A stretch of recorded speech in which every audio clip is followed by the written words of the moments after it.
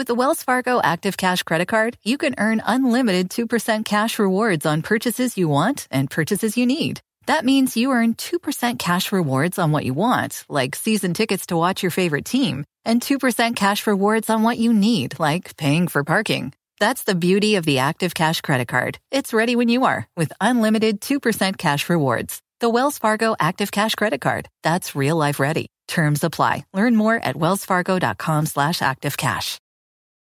At Bet365, we don't do ordinary. We believe that every sport should be epic. Every goal, every game, every point, every play. From the moments that are legendary to the ones that fly under the radar. Whether it's a game-winning goal in the final seconds of overtime or a shot on the goal in the first period. Whatever the sport, whatever the moment. It's never ordinary at Bet365. 21 plus only. Must be present in Virginia. If you or someone you know has a gambling problem and wants help, call 1-800-GAMBLER. Terms and conditions apply. This episode is brought to you by Progressive. Most of you aren't just listening right now, you're multitasking. But what if you could also be saving money by switching to Progressive? Drivers who save by switching save nearly $750 on average, and auto customers qualify for an average of 7 discounts. So multitask right now. Get your quote now at Progressive.com. Progressive Casualty Insurance Company and affiliates, national average 12-month savings of $744 by new customers surveyed who saved with Progressive between June 2022 and May 2023. Potential savings will vary. Discounts not available in all states and situations.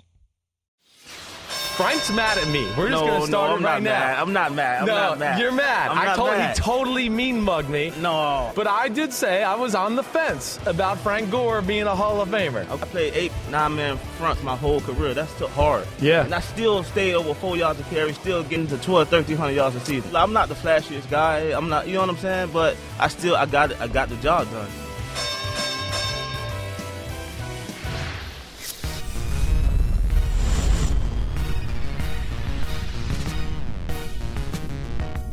Oh, yeah. What's up? All right, everybody. It's Monday. It's PFT edition. That's right. Florio, we're having some technical difficulties. Hopefully, we'll be able to bring him in at some point here shortly.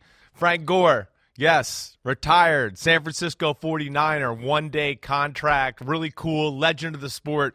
I was on the fence about him. That was a few years ago in the Super Bowl. Miami, the Kansas City Chiefs, San Francisco 49er Super Bowl, where he was mean mugging me. He can say whatever he wants. He was standing on the side while Florio and I were doing an interview with somebody else, and he looked at me and mean mugged me. And I had known Frank prior to that, so that was a neat moment. And what I also know, he was mad and mean mugging me as he was sitting there and I was doing this interview with Florio. People kept telling me Gore kept pointing at me and going, that guy doesn't think I'm a Hall of Famer. You think I'm a Hall of Famer? That guy doesn't think I'm a Hall of Famer. So I had to deal with that whole issue. But either way, great week. Hope everybody had a good weekend. Got a great weekend of NFL news. As always, we do have that. So let's get started. Let's get right into it. I don't know when Florio is going to be back, but let's hit it right off the bat with really one of the biggest news of the weekend, the trade. DeVante Parker, Miami Dolphins to the New England Patriots. Huge news. Huge news. One, I'll lay it out there flat out here. Let's go through the trade details. Dolphins receive a 2023 third-round pick from the Patriots. Dolphins also sending a 2023 fifth-round pick to the Patriots, all right? Parker, 2 years remaining on the contract.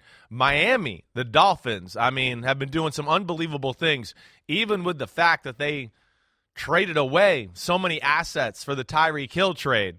It doesn't mean they're hurting in that department, especially for the 2023 season. Miami now has 5 picks in the first 3 rounds of the 2023 draft. Pretty amazing there. I do believe it's 2 in the first, 2 in the second, and then 1 in the third, if memory serves me correctly there. DeVante Parker, a guy that drafted in the first round out of Louisville, talented football player, had a problem for a lot of years in his career, staying healthy, and really never put together too many consistent seasons year after year, but has shown glimmers. And that's one thing, with Mike, we would discuss this a little bit more, but the Patriots, I know, back when DeVante Parker came out in the draft, was a guy that they fancied. They had their eyes on DeVante Parker, and I think he's going to be a good fit for up there. One, DeVante Parker hey, we know they got Kendrick Bourne. He's up there. They got Nelson Aguilar, nice guy there. You add DeVante Parker to the group, right? He's really similar to those guys in a lot of ways, except more talented, like the better version of them. And then with all three of those guys, they can kind of all do everything. You know, hey, this guy, all three of them can kind of run by you if you got to. They're all good route runners. They have a little size and length. Parker, though, he's the one that's the most talented. There's no question about that. He goes about 6'2", 6'3". He's an extremely good route runner, can do all the things adjusting to the football. I mean, he's caught 2 years ago, you go back to that season, caught a lot of jump balls, back shoulder balls from Tua. So I think that was a big addition for the New England Patriots, where you were sitting there kind of going like, what are they going to do here? What is New England going to do to change their football team over? So that's the big thing. And now I think we have Mr. Show Up 30 seconds before the show to work out the technical difficulties. I think he's here. So, hey, Mike. Hey, how you doing, man? Well, you know what? If I had shown up 6 minutes before the show, it still wouldn't have been worked out on time because it's now 7:06 or 7:04. I don't know why my laptop has a different time than my phone. They're all Apple devices. They're all connected through the same whatever it is. They're supposed to have the same time. So it's 7:04. Yes, that is the one flaw in showing up 2 minutes before air. In the event that there's a technical snafu, we're not aware of it. I think somebody's doing it on purpose to get me to show up a little earlier. I think that's the message. Good. I think today was intentional. I think it was deliberate, I tells you. Deliberate. Good morning, Chris. Good morning, Michael. How you doing? We were talking about a little DeVante Parker Yeah, stuff. forget about DeVante Parker. I got something else for you. Cool. I got something else for you. Let's do it. I finally found something that you, Chris Sims, journeyman NFL quarterback, through no fault of your own, you didn't lose your own spleen. It was forcibly removed from your body. Without that, who knows what you would have been. I will give you that. Thank you. I will get, and I'm not being sarcastic. Right. You were in the process of coming into your own before that day in September of 2006 where you took repeated blows and no one bothered to get you out of the game and make sure you were okay until Jake Delhomme said at the end of the game, you don't look so good. So, but for that moment, but for that game, who knows what you may have become. But you do have something in common with legendary slinging Sammy Baugh. Do you know what that is? No. Well, I've learned this morning. One of the many realizations of reading Peter King's Football Morning in America column, it was to my great pleasure that I read an anecdote from John McClain, retired last week after 47 spectacular years with the Houston Chronicle. Right. Back in the 80s, John McClain went to visit Sammy Baugh at his ranch. And after 5 hours of conversation, John McClain was preparing to leave. And I'm paraphrasing here because I don't have it in front of me, but I don't need to have it in front of me because it's burned into my brain. Sammy Baugh said one of the great things about living out in the middle of nowhere is you can take a pee anywhere you want, including right off of your porch. So he did. Just like you. Yes. Just like you. And John McClain joined him. Oh, that's awesome. Me and Slinging Sammy. You know, great minds think alike right there. It's the only thing that's going to be compared to him. But I don't know. Yeah, I don't know. He's slinging some pee out on his grass. That's amazing. So and that's what John McClain wrote this story, or you read this in Peter King's column. And he shared it with Peter King. That's amazing. And John McClain, did he really take a pee in the yard too and just go, okay, the hell with it, I'll do it? I have no reason to doubt the veracity of John McClain's admission that he engaged in public urination. Awesome. That's I awesome. assume the statute of limitations has expired. Oh, well, if it's on Slinging Sammy's property, he's the one that's got to press charges, right? You're allowed to, do that if someone gives you the okay, right? If it's on their property? I would assume that the express invitation to turn his grass an even more vibrant shade of yellow was all the defense John McClain would need. All he needed, right. In the event that there was any sort of claim of a very specific type of trespass on Sammy Baugh's property. Speaking of being able to pee whenever you want, I have a new great nephew. Wow. We need to talk about that. Wow. Well, you know about Congrats. that. Yeah.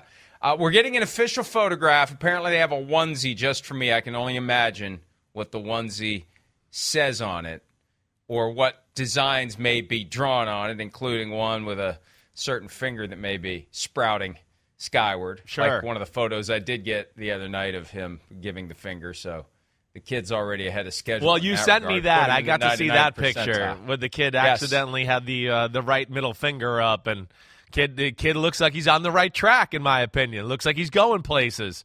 He knows where to go. I like this kid already.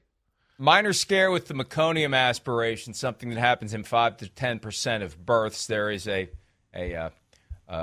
bowel movement that happens before the child is born, and some of that ends up in the lungs, and it can be very serious, and they had to precautionarily put him on oxygen and antibiotics. But he's going home today.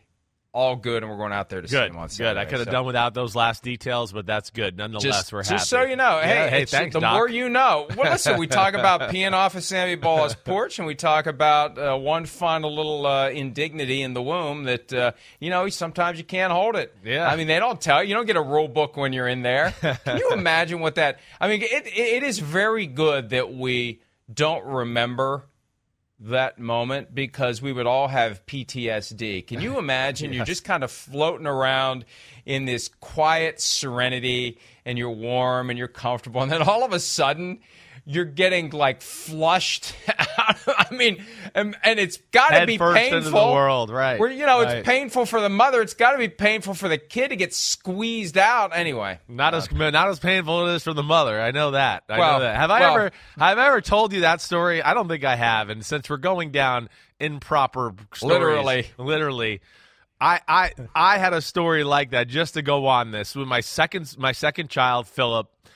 Philip was a pretty big boy. I think he was 8 pounds. What a shock. He's got a big, giant alien head. Big, giant alien. What a shock. Big, giant alien head, and decided to come out like Superman with one hand in front. So, because of that, of course, that added a little more pressure for my wife. My wife, both births did them totally natural, Mike. No, nothing to induce it, nothing to do the pain. She's kind of into that, so she did it. My son, he got born on the day before I was with the Tennessee Titans. We were about to go play the Seattle Seahawks. And I'm worried in preseason game 2 if I'm going to be able to get on the plane in time, or if I'm going to have to make my own arrangements to get out to Seattle. And so now it's, my wife's in labor. It's around 8 in the morning. I think the plane's leaving at like 10:30, somewhere in there. And I'm like, all right, I got to call the Titans. I got to call my coaches and let them know what's going on, and not sure if I'm going to make the plane flight or not. And as I'm on the phone with the offensive coordinator and the quarterback coach, my wife's in the background. She's pushing, and I mean, just making the craziest noises you could ever imagine, to where my offensive coordinator, the late, great Mike Heimerdinger, he goes, "What in the hell is that?" And I go, "That's my wife." And he goes, "Oh my gosh, you got to go, man. I'll talk to you later." And that was it. But I made the flight. She pushed that Phillip out, got it done, and I was on my way to go play some preseason football. She pushed that Phillip out. I pushed that thing out. That Phillip, you were going to start with something else that starts with that same phonetic. Yeah, that way they pushed that little leper out. That Phillip out. All right. Yeah. Well, boy, the time's flying as we're getting up to speed here. But, we're in that little bit of a lull before the final preparations for the draft. Right. And free agency obviously is over for all intents and purposes. I spent a lot of my life thinking that phrase was for all intensive purposes, but that's a different story altogether. But now we still have some guys who are unsigned that are floating around out there. Who knows what's going to happen with them? But the big money is gone. It's been almost 3 weeks since it started, so we get into the draft talk or trade talk, as the case may be. I did hear you talking about DeVante Parker to the Patriots as they were scrambling to get my microphone up. And 2023 third-round pick from the Patriots. Now, it's packaged with a 2023 fifth-round pick that goes to the Patriots. You know how to do that, the little grains of sand to get that scale just right. Well, we'll give you a 3, but we want a 5 back and all that stuff. Not a bad deal for the Patriots to try to upgrade their receiving core. Mike Reese of ESPN.com suggested that it's the end of the line for N'Keal Harry in New England with the arrival of DeVante Parker, but we'll see about that. Miami now has 5 picks in the first 3 rounds of the 2023 draft, and Parker signed for 2 more years, and we'll see what New England can do. But, people say teams will never trade in their own division. Well, sometimes it's a win-win, and it doesn't matter what division you're in. If it's a good trade for both teams, they'll do it. Right. It is. I mean, the Dolphins, they had no need anymore. With Tyreek Hill being there, Jalen Waddle, first top 10 pick from last year, Mike Gesicki, how many resources can you spend on the wide receiver position? right? If I'm not mistaken, Preston Williams is back in the fold, right? So that kind of checks the box for, hey, bigger outside type receiver on the roster. That works there. So from Miami's standpoint, yeah, I'm sure they looked at DeVante Parker a little bit as being expendable that way. And in New England, he fits exactly what they want to do. A little size, the route running, still has the ability to run by some people, but it's going to be all about, a little bit more about, hey, the technician, the preciseness and that. And that's where DeVante Parker, hey, he's a really good football player. Like I was kind of saying, Mike, and I know you know this too, health has been the issue with him. Just consistently staying healthy to where he can play a full 16-game, 17-game season. And that hasn't happened a whole lot through his career, but he's going to help out the Patriots for sure. Lynn Bowden, Cody Core, River Craycraft, Devontae Dedman, Tyreek Hill, Trent Sherfield, Jalen Waddle, Preston Williams, and Cedric Wilson. Those are the receivers. And Cedric Wilson. I forgot about him, too. Right. Yeah, picked him up from the Dallas Cowboys. Yep. You know what, though? There's something about this that fires a neuron from a few years ago. Remember when Stephon Gilmore became a free agent and he was being linked to teams like the Bears and a few others, and then all of a sudden in come the Patriots and they grab him. And I remember thinking at the time, I mean, they paid him market value, and they rarely do that for somebody who hasn't played for them, except for last year when they had all the money and no one else had any, so they just went out and bought everyone. But I remember thinking, wait a minute. Bill Belichick has spent 5 years, in the case of Stephon Gilmore, dealing with him twice a year. Right. So he's seen something at some point over the course of the first 5 years of Gilmore's career to make him say, yeah, I'll take that guy. Right. Same thing with Parker. Agreed. Especially when you look at Belichick being a defensive guy. He's seen something with Parker's ability to get open, ability to make things happen that has made him say, I want this guy. Yeah. I mean, the third-round pick is a decent round pick, and yes, they get a 5 back too, so they're not giving up a ton. They're just dropping down 2 rounds with their pick, but still, they're giving up value to get this guy, and they're committing to paying him a significant amount of money relative to what other receivers on their roster may be making. So that would make me a little nervous. If I'm shopping DeVante Parker and Bill Belichick gives me a phone call, that would make me think, yeah, this guy has seen something. This guy thinks he can do something with this guy that maybe we haven't. But what else are they going to do? The moment they trade for Tyreek Hill and add Cedric Wilson, that's when a guy like Parker becomes someone you already make that decision. You're going to move on from him. And my guess is they probably tried to get him to a different team for that same package. I mean, you would send him out of the division if you could for the same package. Right. But, you know, the Patriots, they do the deal. And I can't help but wonder whether or not Bill Belichick says, I'm happy to get this guy because he could be a lot more than he ever was in Miami. Not that he was nothing, but he could be even more. I agreed. I think he can be more. I think he fits. I think one of the reasons Miami looks at this and goes, okay, let's trade him or get rid of him is just they go, he's not really our cup of tea. He's not what we do as far as, Mike McDaniel, Tua, we know it's bootlegs out in the flat. It's a slant. The guy's on the run, shallow cross on the run. Throw a jump ball up there every now and then. Do that. That's kind of what it is. New England, we know, is a little bit more about the exactness of the route running. And, hey, we want you to go 5 yards in and then put your left foot in the ground and come out on a 90-degree angle and, have your body in a certain way to where it's a precision drop-back passing offense. It fits New England. And, Mike, to your point, too, and I was kind of saying this before you popped on a little bit, was New England's fancied DeVante Parker ever since he came out in the draft. I know that for sure. He was always one of those guys, and then I think added to your point, they looked at him always going, hey, he's a handful for us to cover. He runs routes really well. He can run by you. He has enough explosive ability to go, oh, here he goes for a 50-yard bomb over the top. And then he's got the size to go along with it to catch jump balls and do that type of play at the wide receiver position. He tore their butts up 2 years ago when they upset the Patriots in Week 17, right? To lose and then become the 3 seed where Kansas City became the number 2 seed and then New England lost the last week to the Tennessee Titans, right? The next week in the playoff game. If I remember correctly, Parker tore Gilmore up there too. So they have had a few firsthand experiences to what you're saying as far as how good the player is. 8 catches for 137 yards that day. There you go. 12/29/2019, Week 17 of the 2019 season. That was back-to-back 100-yard games for him. He had 4 in all that year, 159 best year against of his career. The Eagles in 2019. 7 years, as you mentioned, with the Dolphins. And it was funny because I remember when he was coming out of Louisville 1 year after Teddy Bridgewater, there was talk maybe the Vikings would try to get him and pair those two up again. Now Teddy Bridgewater goes to Miami, and a couple of weeks later, DeVante Parker's gone after Parker was there for 7 years. So I'm sure at some point those two discussed, hey, we're finally going to get to play together again like Devontae Adams and Derek Carr, and that didn't last very long because enter Cedric Wilson, enter Tyreek Hill, and out goes DeVante Parker. And I think we mentioned that the day the Tyreek Hill trade went down, that believe makes we did. DeVante Parker a luxury that the Dolphins can no longer afford. You only got so many spots on the roster. You only got so many guys you can play.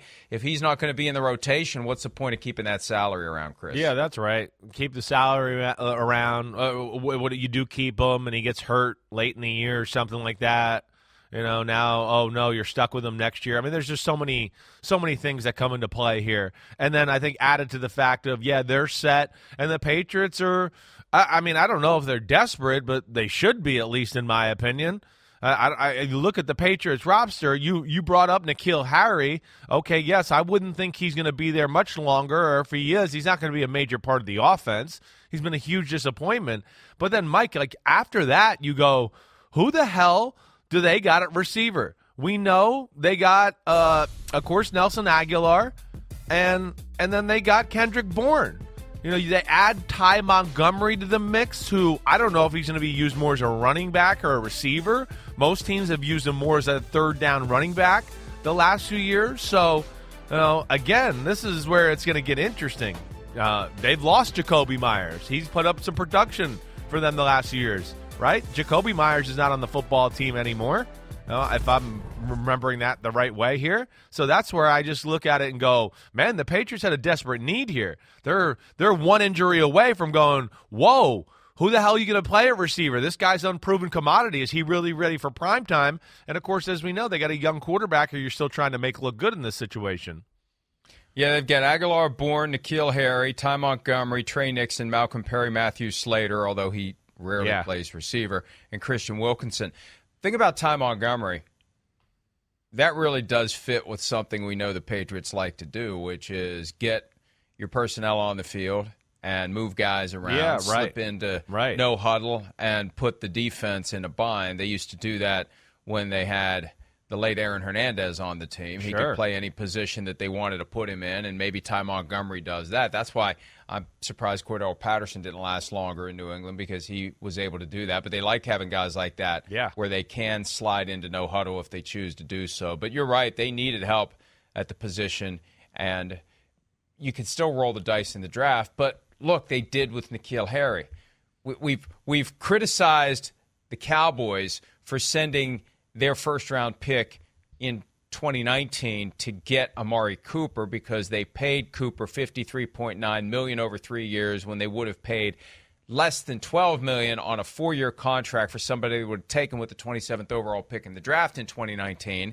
And we've rattled off the names of the guys they could have had: DK Metcalf, Deebo Samuel, A.J. Brown. However, they also could have had N'Keal Harry, because that's who the Patriots took with Deebo Samuel, A.J. Brown, and DK Metcalf on the board. So I no longer trust, if I ever did, the ability of the Patriots to draft receivers. For as great as the Steelers are at finding receivers, isn't it amazing that is the glaring Achilles heel of Bill Belichick and his group? I mean, they took Chad Jackson, who was a disaster in the second round, like in 2008 or 2009. They have been abysmal when it comes to drafting receivers. Yeah, they were abysmal even the years I was there with some of the guys drafted, even mid-round picks. They are, Mike, one where you have said it, and this is, to me, epitomizes exactly what – this is one where, for whatever reason, New England, Belichick, they're not great at evaluating or translating, what this guy is in college, this is what he can be in the NFL. They're very good at, wait, we've seen you in the NFL, and now we think we can make you work up here, whether it's Wes Welker or other guys like that, Randy Moss, blah, blah, blah. Yes, that works, but I know, Mike, it is pretty shocking as far as that position's concerned. It is not a great, track history as far as what they've done there for guys that can really help their team out, especially, I think, if we're thinking top half of the draft type guys, top 2-3 rounds of the draft. A point we've made in the past, is it an issue of drafting the wrong guys, or is it a failure to develop them? And does it boil down to simple Belichickian impatience? Get that son of a bleep off the field. He does, let him play again when he figures out how to tie his damn shoelaces. That kind of thing. Let's get a veteran out here who knows what we're doing and what we look for, so we can practice these reps, so we can get through this day, so we can develop our defense too, instead of having some guy with his head up his butt out here who doesn't know what he's doing. It could be that simple, that he just has no patience for a younger guy. Kind of like John Gruden wouldn't have patience for a young quarterback. Maybe Bill Belichick doesn't have patience for young receivers, and they never develop. He never gives them that chance to learn. I don't know. I'm spitballing. No, here. I don't think it can't just be they're picking the wrong card every time. It's got to be something more than we got the wrong guy. It's got to be at some level we're not doing enough to turn that guy into the player that he could be. I think there's some truth there to that, Mike, legitimately. First thing, let me just say this. Jacoby Myers is there. He was a restricted free agent. That's why I couldn't figure it out in my head. Not on the roster yet, but he's still there. I remember I was like, wait, something went down. Okay, so yes, there is that. But then, to your point, Mike, I think that's a very real thing up there in New England. How many times have we talked about, and I've kind of tried to discuss as far as how complicated that offense is, right? That offense, as far as language is concerned, how the plays are called, is different than any other place in football.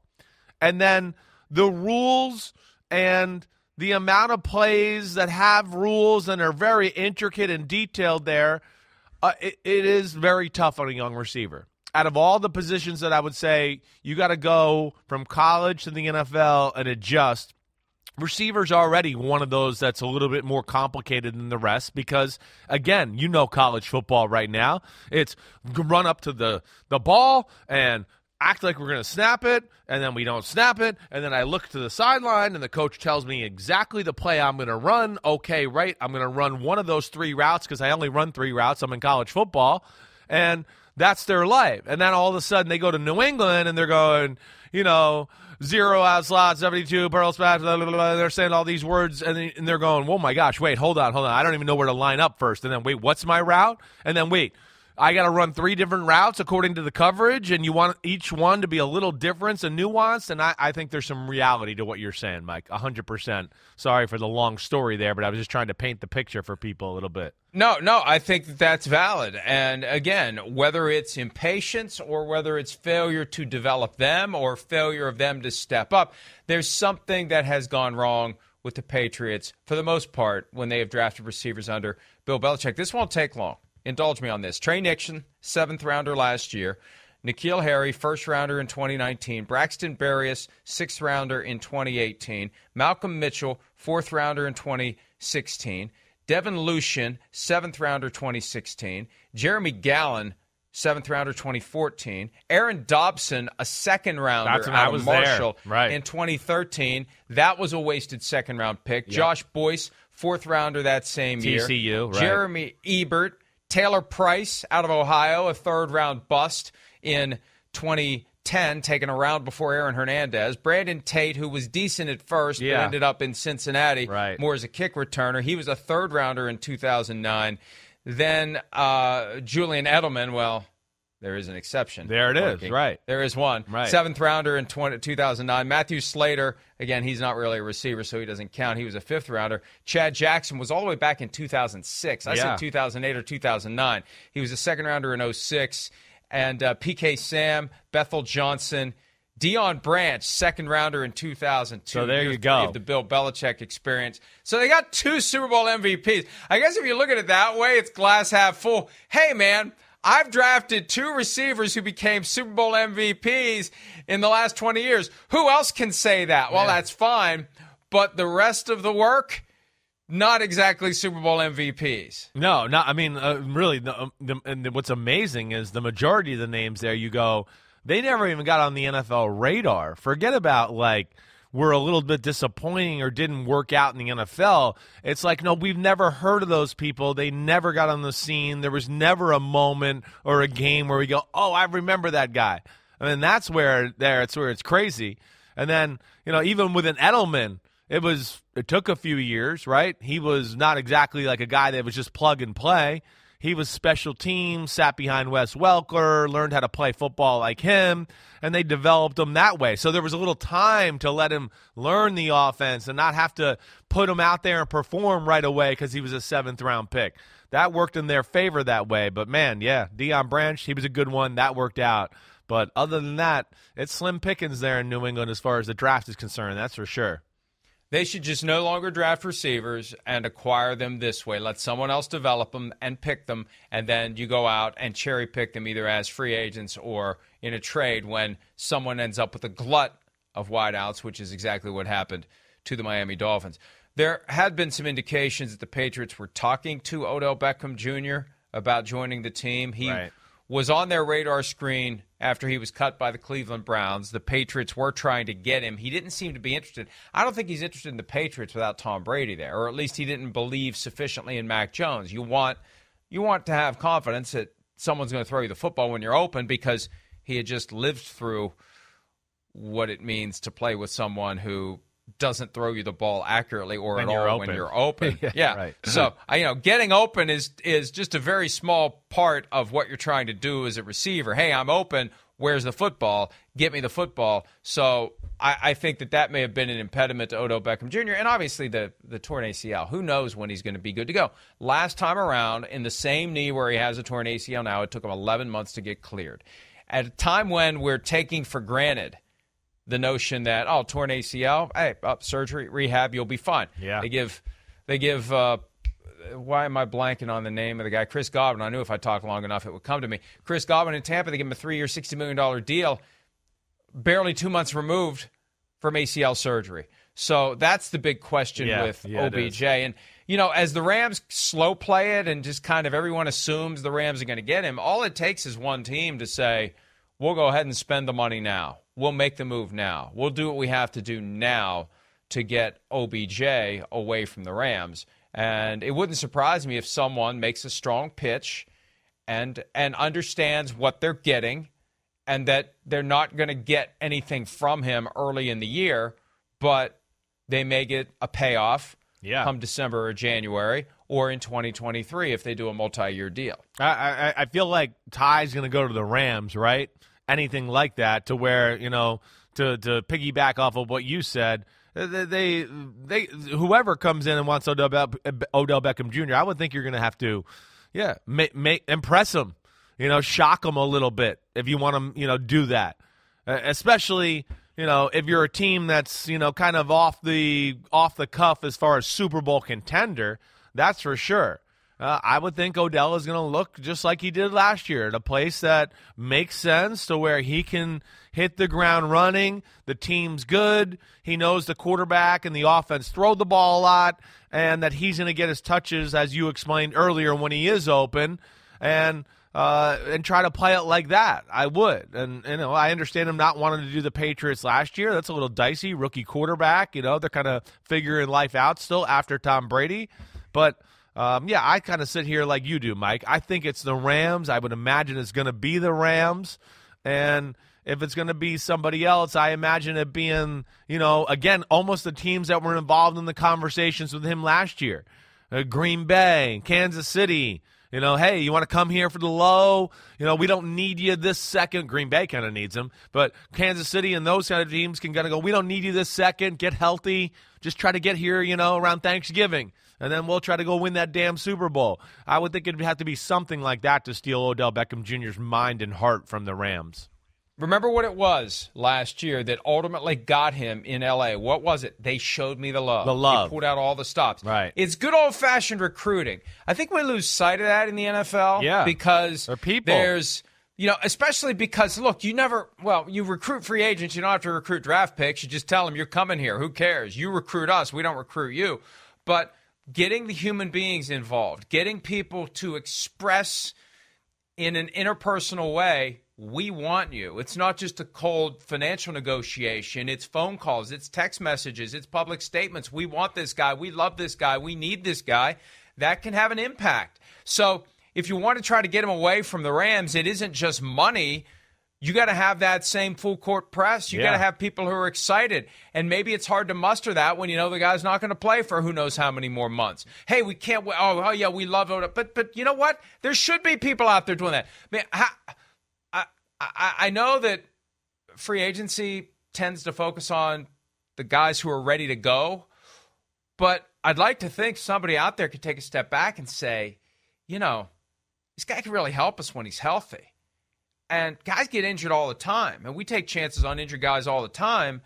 Let's go do the full court press on Odell Beckham Jr. Let's offer him more than what we think the Rams can pay. Yeah. And let's mobilize our troops to make him feel like we really want him, because we do. Let's go do it. Let's not play, cloak and dagger or take it slow or be, too guarded in what we say. Let's just go get this guy. That's how you're going to get him. Anybody who wants him, that's the roadmap. We saw it last year. The Rams provided it to us. Yeah, no, they did. I don't disagree with you there either. And really, I feel like in my heart or my brain a little bit that it will happen at some point. I would imagine teams maybe want to let Odell get a little further down the road to gauge how the recovery's going. I would imagine that's part of the conversation if you're talking about Odell and adding him to your football team, definitely. But I think you're right. He's been in two places, prior to the Rams where he felt like they didn't want him at the end or the love wasn't there. Love is very real, for sure, let alone the quarterback play and touches. We know that.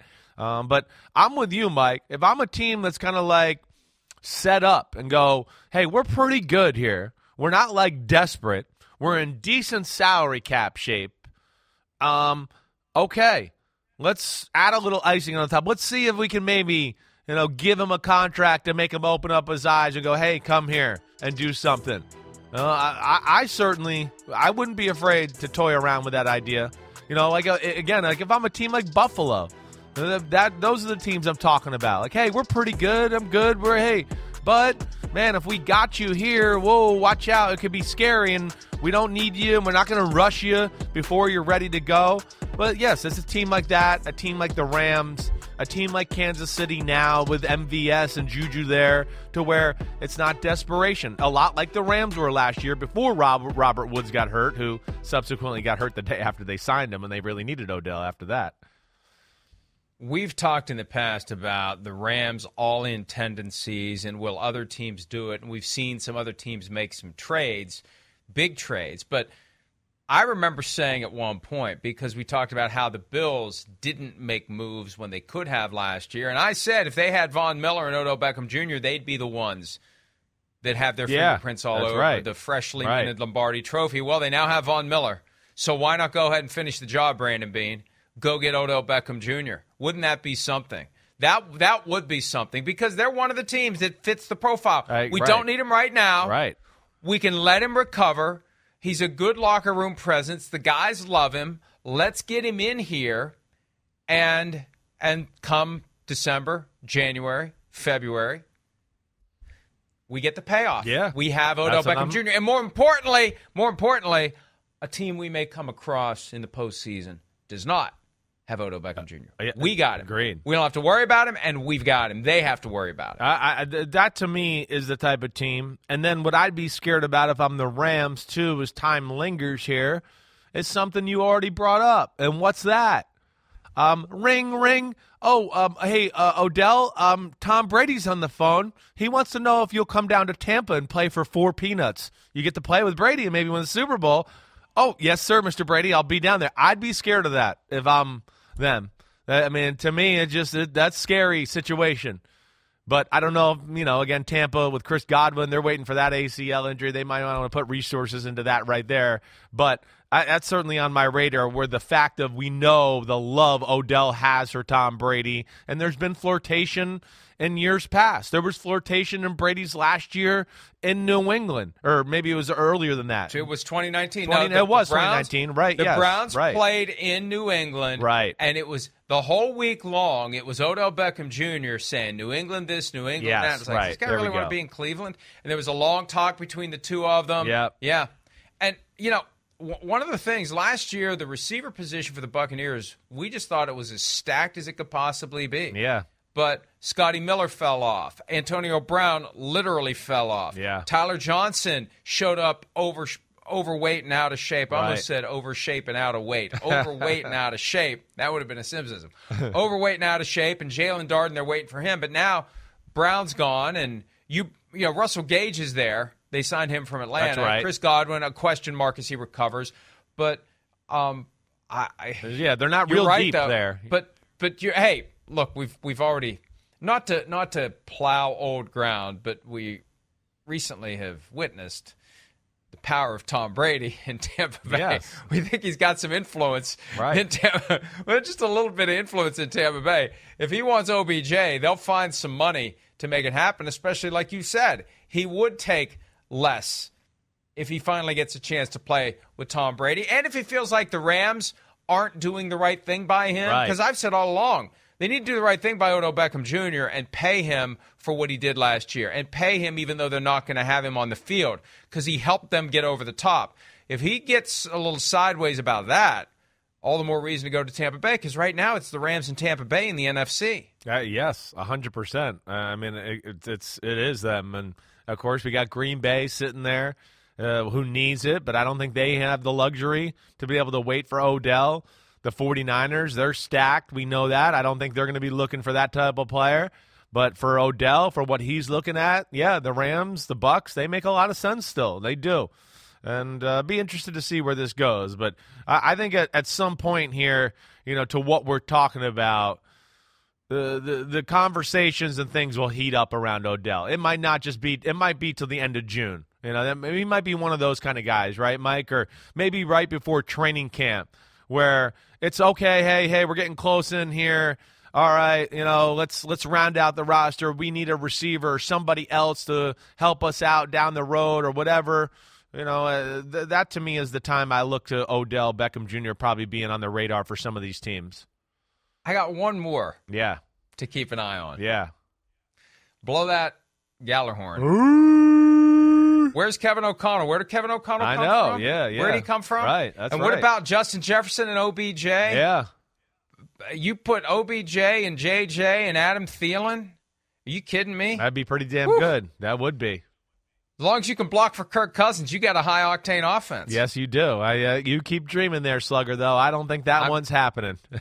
All I'm saying is Kevin O'Connell, the new coach of the Vikings, came from the Rams, and if the Rams are going to slow play it, if the Rams are going to screw around, but that would be a team that falls into this category of, they could. They don't need him right away. They can wait. Right. The question is, will they be 4-11 when he's finally able to play? Exactly right. Exactly right. And you'll be asking for Minnesota to draft a new quarterback by the November, so that might not be the best situation. No, I already am asking.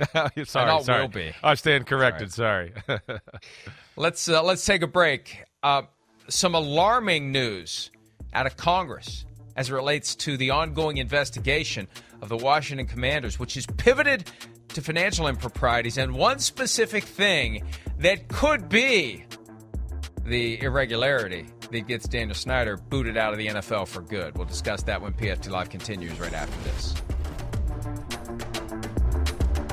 With the Wells Fargo Active Cash Credit Card, you can earn unlimited 2% cash rewards on purchases you want and purchases you need. That means you earn 2% cash rewards on what you want, like season tickets to watch your favorite team, and 2% cash rewards on what you need, like paying for parking. That's the beauty of the Active Cash Credit Card. It's ready when you are, with unlimited 2% cash rewards. The Wells Fargo Active Cash Credit Card. That's real life ready. Terms apply. Learn more at wellsfargo.com/activecash. So Congress has been looking into the workplace misconduct situation in Washington for months now. And the trigger for that was the John Gruden emails that came out in October. The reason to be concerned about how the NFL handled the Commanders' investigation had been there since July, but nobody paid any attention to it until John Gruden's emails came from the 650,000 documents that were harvested as part of the investigation into workplace misconduct. So that's what Congress has been looking at, the U.S. House Committee on Oversight and Reform. Last week, reporting emerged, Chris, that the committee has begun to pivot toward financial improprieties, and we didn't know what the financial improprieties were until we did. Initially, Front Office Sports reported that there was a question of two sets of books, which is always a red flag. Over the weekend, A.J. Perez of Front Office Sports reported, and this is brave stuff. Anytime you report this kind of stuff about the Washington Commanders and you are stepping into the bullseye of a potential defamation lawsuit, this is big stuff. A.J. Perez valiantly and courageously reporting that the Oversight Committee has received information alleging that the Commanders used a scheme to hold back ticket revenue from the NFL. Holy crap, Batman. If that's true, and I must emphasize, if that's true, Daniel Snyder, there are many things I would like to accomplish this week. Getting sued by Daniel Snyder is not one of them.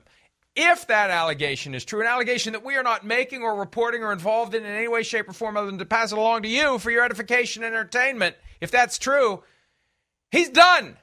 He's gone. I spoke to a source over the weekend. If this is true, that he's holding back money that's supposed to go to the NFL, because what happens is, here's how it works. You get your ticket revenue for a game. You don't give a chunk of it to the team that played.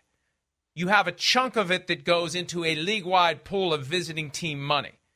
And it's a gross of 40%. It's a net of about 33% because you take out money for expenses. That goes into this pot, and it gets split up among the 32 teams. Well, if you're shorting that pot, you're keeping more for yourself, and you're not sharing it with the teams who are sharing it with you. They're all sharing it with each other. If there's any, oh boy, can you imagine? Do whatever you want, but don't pick my pocket. That would be the oligarch's creed.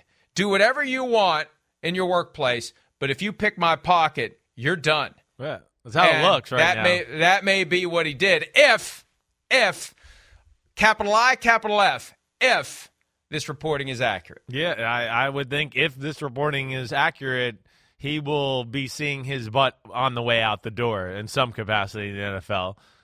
No question about it. You're right. I mean, this is one where it's a deal breaker. It's a deal breaker.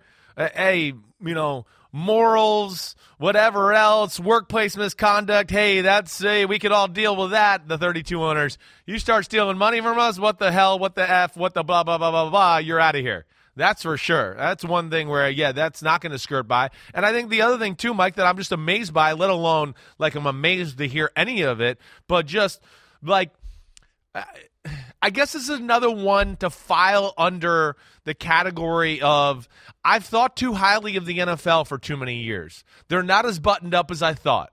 How does this even happen? How would they be able to get by this? The NFL, are they just trusting the 32 teams to do their own books and just going, well, I trust them. These guys were billionaires because they're so ethical with all the money. Let's trust them and they'll share it. I guess I'm shocked to hear that could even get to this point, I guess is what I would say. That we could get here in the NFL and we're all learning that, wait, 1/32 of a team is withholding funds? I just didn't think that was even possible in the way things were done in the NFL. Well, yeah, it is possible, but you would think that the deterrent of getting kicked out of the league would be enough to keep you from doing it. Yeah, you're right. So it happens. And look, I said this last week in a different context altogether. I can't remember who we were talking about. Maybe it was the 49ers and their quarterback situation. The problem with constantly thinking you're the smartest person in the room is you eventually learn the hard way you're the dumbest. And Snyder, if this is true, you would have to think that he believed he could outsmart whoever it was that is responsible for being on that wall. You need me on that wall. You want me on that wall. And he must have thought he could outsmart whoever was on that wall to make sure that the numbers weren't being cooked, that the numbers weren't being manipulated, that he wasn't funneling cash into his own pocket. And this gets back to one of my broader concerns as it relates to membership in club oligarch. All you got to have is enough money to go buy a team. I don't think they do a background check on you from the standpoint of, is this a responsible person? Is this someone who's going to potentially try to swindle his partners? Or is this somebody who's going to run a front office that isn't rife with sexual harassment, allegedly, and other misconduct, allegedly? So that's what you get when you let the person who can show up with the biggest bag of cash buy the team, and we'll worry about the details later. You're going to get some people, potentially, allegedly, possibly, who aren't the best people to do business with. So, to a certain extent, the NFL only has itself to blame if this happened. And the question is, how far back does it go, Chris? And that's the other thing, too. Beyond him getting his ass kicked out, there will be litigation on litigation here to get the money back. I would think so. Withheld if today's PFT Live brought to you by the word if it's true. If these allegations are true. Yeah, yes. I mean, I would think if these allegations are true, that it starts and expedites a process of Dan Snyder having to get out of the NFL in a hurry. And, I don't know. I don't know. When do we find this out? When's it all going to come to light as far as whether it's true or not? But crazy, serious, accusations. And of course, on the heels of so many other issues. And, I mean, again, for people out there to think like, wait, this doesn't affect the football team and all of that.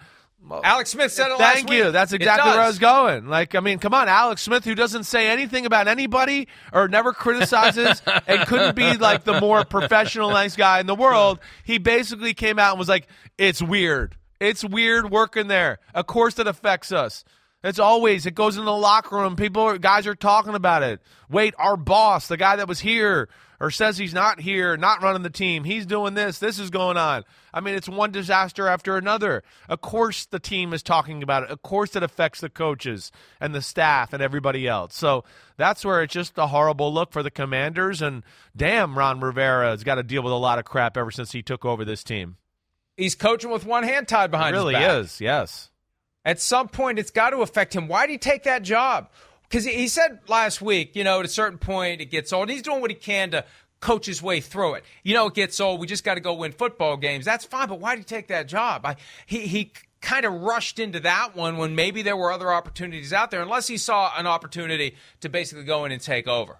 That somebody needs to stuff Dan Snyder in a locker and really show leadership here, and it's a challenge from that regard. And to that extent, I would admire it if that's his reasoning. But at some point, you got to wonder, why did you go there? Why did you voluntarily sign up for such a toxic stew of irregularities? And Chris, one of my favorite quotes is the epigraph to The Godfather, the novel. When you open it up, the first line is, "Behind every great fortune there is a crime," and it kind of gets what you were allegedly, if brought to you by the word if, but I'd never thought of it this way. It's not just behind every great fortune there is a crime. In front of every great fortune there is a crime. Everywhere you look when a great fortune is involved, there is a potential crime. I think that's what we're learning here. That, you get that rich and you stay that rich by being a little loose on the margins at a minimum. Allegedly, possibly, potentially, if. But that's what explains it. That's how you beat the system. You beat the system by cheating the system. If we haven't seen enough examples of that in plain sight in recent years, and I won't say anything more than that, but I think we know what I'm talking about. You just cheat. How do you win? You cheat. And this is as crass an example of cheating that the NFL could have if the allegation is true. What do you think? How long will this take to shake out? Where does this go?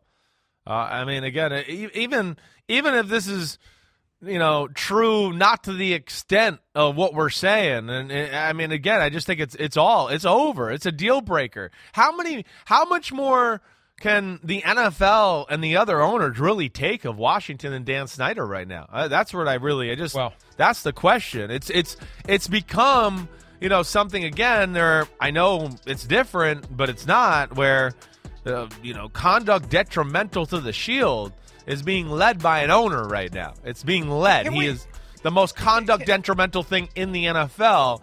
And, as we know, yes, maybe he was down the street running the team, but not in the building at times. And it's just, that pisses me off as an ex-player. I'm sorry. Look at what we're seeing. Look at what we're seeing on the screen. Right. This guy is supposed to be exiled from the team. This is the day that they unveiled their new uniforms. He goes up the steps first, ahead of the person who's supposed to be running the team, and he goes to the microphone first, and he talks first. This guy is supposed to not be involved in the day-to-day operations of the team and everything that goes along with that. And this is going to loop again. He's the first one up the steps. Here he comes.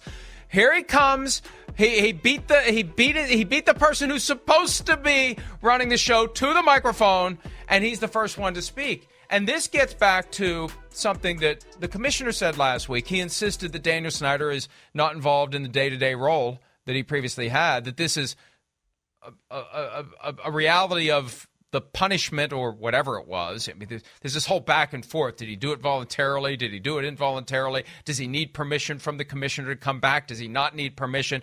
Well, what the commissioner said last week was he's still not involved. The Washington Times reports the next day that he is involved.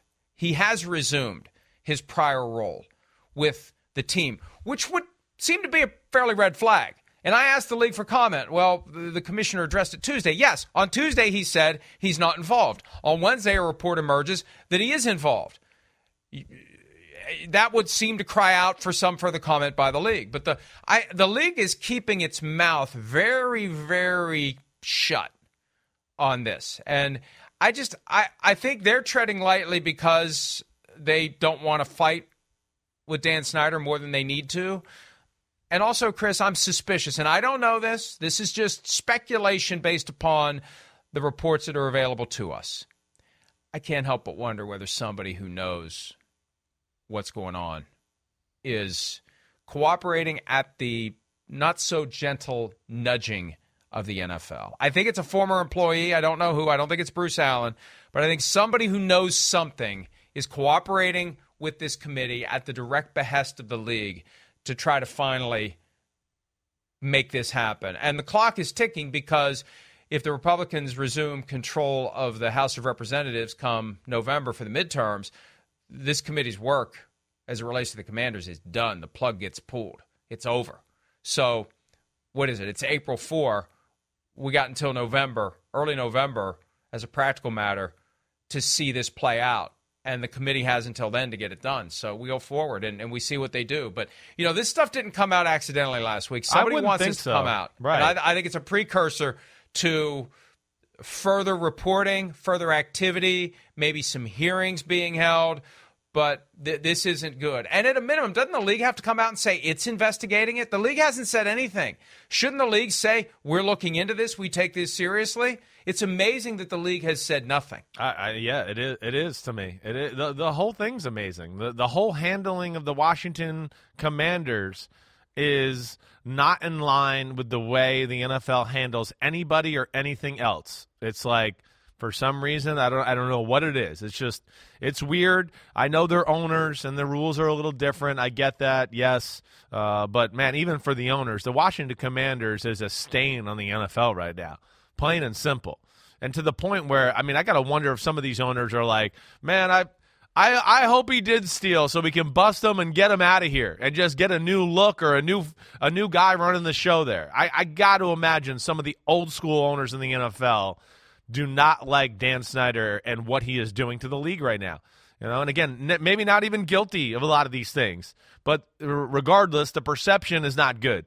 And they are looked at as dysfunctional, major, in a big way, let alone they have people within their organization and people that work there are telling you that. Ron Rivera was saying last week, right, it's exhausting. He's exhausted from having to defend them all the time and always answer these questions. And then we heard from Alex Smith. So, damn, Washington used to be like one of those organizations I looked at to be really, really special, and the luster is off them right now. At one level, some owners like the fact that there are dysfunctional teams because the dysfunction does bleed into the football team and it makes it easier to beat them. That is a real dynamic. The owners who know what they're doing relish the fact that a certain percentage of the league is inherently dysfunctional and it runs through the full organization, and it makes it easier to win games when you play those teams. Secondly, and this is why they kept all of the details under wraps, I believe, based upon people I've spoken to, that none of the stuff came out about the findings from the Beth Wilkinson investigation back in July of 2021 when they announced the conclusion, but really didn't give us anything to support how they got to the conclusion, because I think if some of that stuff came out, it would be unsustainable for Daniel Snyder to continue. If we saw in chapter and verse detail the allegations that were validated by Beth Wilkinson, I think they were protecting themselves. They don't want that standard to apply to them. They don't want disgruntled employees to be able to kick up enough of a mess that an independent investigator comes in and starts looking for things and finds something, and the next thing you know, you're out the door. They're trying to protect themselves. But you get to a point where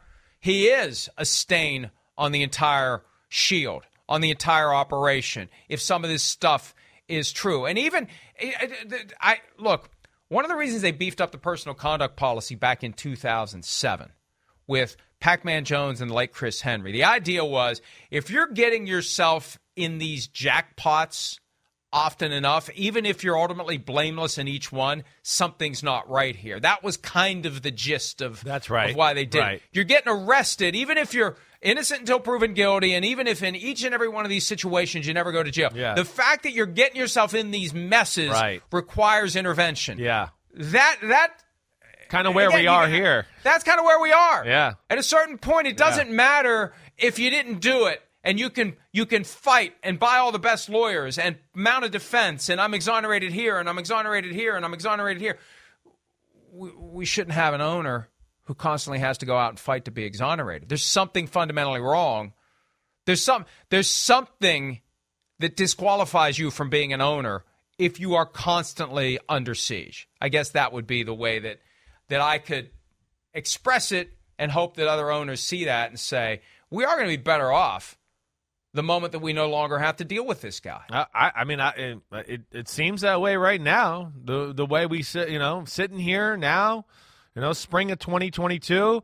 I understand. Hey, the NFL owners, other that, like to your point, Mike, didn't want to set precedent with some of these things going after Dan Snyder. Okay, they'll do that. You're going to take some lumps from the media then if you don't want to set precedent. But now, we're filtering over past like, hey, don't worry about setting precedent. We're worried about we're going down here into it's like the start of a long spiral down here. We're going. Dan Snyder's going to screw the whole NFL, the whole league, all of us over. It's all going wrong. Again, it's never good. Congress is involved in investigating a football team, let alone there's a bunch of other issues to go along with it. At some point, you got to go, wait, the hell with precedent. He's going to set the precedent to take the damn league down here and just give us years and years of crap to deal with. Well, here's something else you got to consider, because there is a belief that he's the one that leaked the John Gruden emails. I'm not saying it's true. I'm not saying it's true. Right. All I know is there aren't many people that had access to them, and he was one of them because they were on his servers. Yeah. Okay? And when I say him, I mean his organization. Right. But there is a belief held by some, at least one person I know of specifically, who firmly believes those emails were leaked by Daniel Snyder, not by Roger Goodell or the NFL. My point is this. If they do push him out the door, what other damage is he going to do on the way out the door or once he's out the door, just as a vindictive reaction to being pushed out? What does he know about the league that he could use to try to bring others down, to try to bring the league down? And, there's going to be reporters out there that soak it all up like, a plate full of sauce, and you got a hunk of Italian bread. They're going to want that. And I'd be interested in that. However the truth comes to light, the truth comes to light. If Daniel Snyder knows things that are credible and provable, yes, let's hear it. Whatever it takes, whatever the motivation. But I think they have to be concerned about that. They push this guy out the door. Anything he knows about other owners, other people in the league, anyone, anytime, any place, anywhere, you got to worry he's gonna let all that out. And again, that's all the more reason to be careful about who you let in. Because if you let somebody in that you have to be worried they're going to do that, you never should have let him in the first place. Yeah, I agreed there. Agreed. I got no more to say about the subject. Well, I'm out. I'm out of things to say. You're out of ammo, Admiral Stockdale. I sent an email to the league while we were doing this segment to ask them for an official comment on the reporting from Front Office Sports that there was, because you can't say nothing here. How can you say nothing? You have to at least say this is incorrect, or you have to say this is a very serious matter and it will be investigated. Silence is unacceptable if you're the NFL here, because the allegation is that there may have been picking of the pockets of the other owners by one of the owners who held back money that should have gone to the league at large to be distributed to all teams. That is as serious of a financial allegation as you can make against an NFL owner as it relates to his interactions with his partners. Let's take a break. When we return, the projected over-under win totals are out for 2022. We'll look at some of the most intriguing numbers as affixed to the teams in the AFC when PFT Live continues right after this. At Bet365, we don't do ordinary. We believe that every sport should be epic. Every basket, every game, every point, every play. From the moments that are legendary to the ones that fly under the radar. Whether it's a three-pointer at the buzzer to tie the game or a player that goes 2 for 2 at the foul line. Whatever the sport, whatever the moment. It's never ordinary at Bet365. 21 plus only. Must be present in Virginia. If you or someone you know has a gambling problem and wants help, call 1-800-GAMBLER. Terms and conditions apply.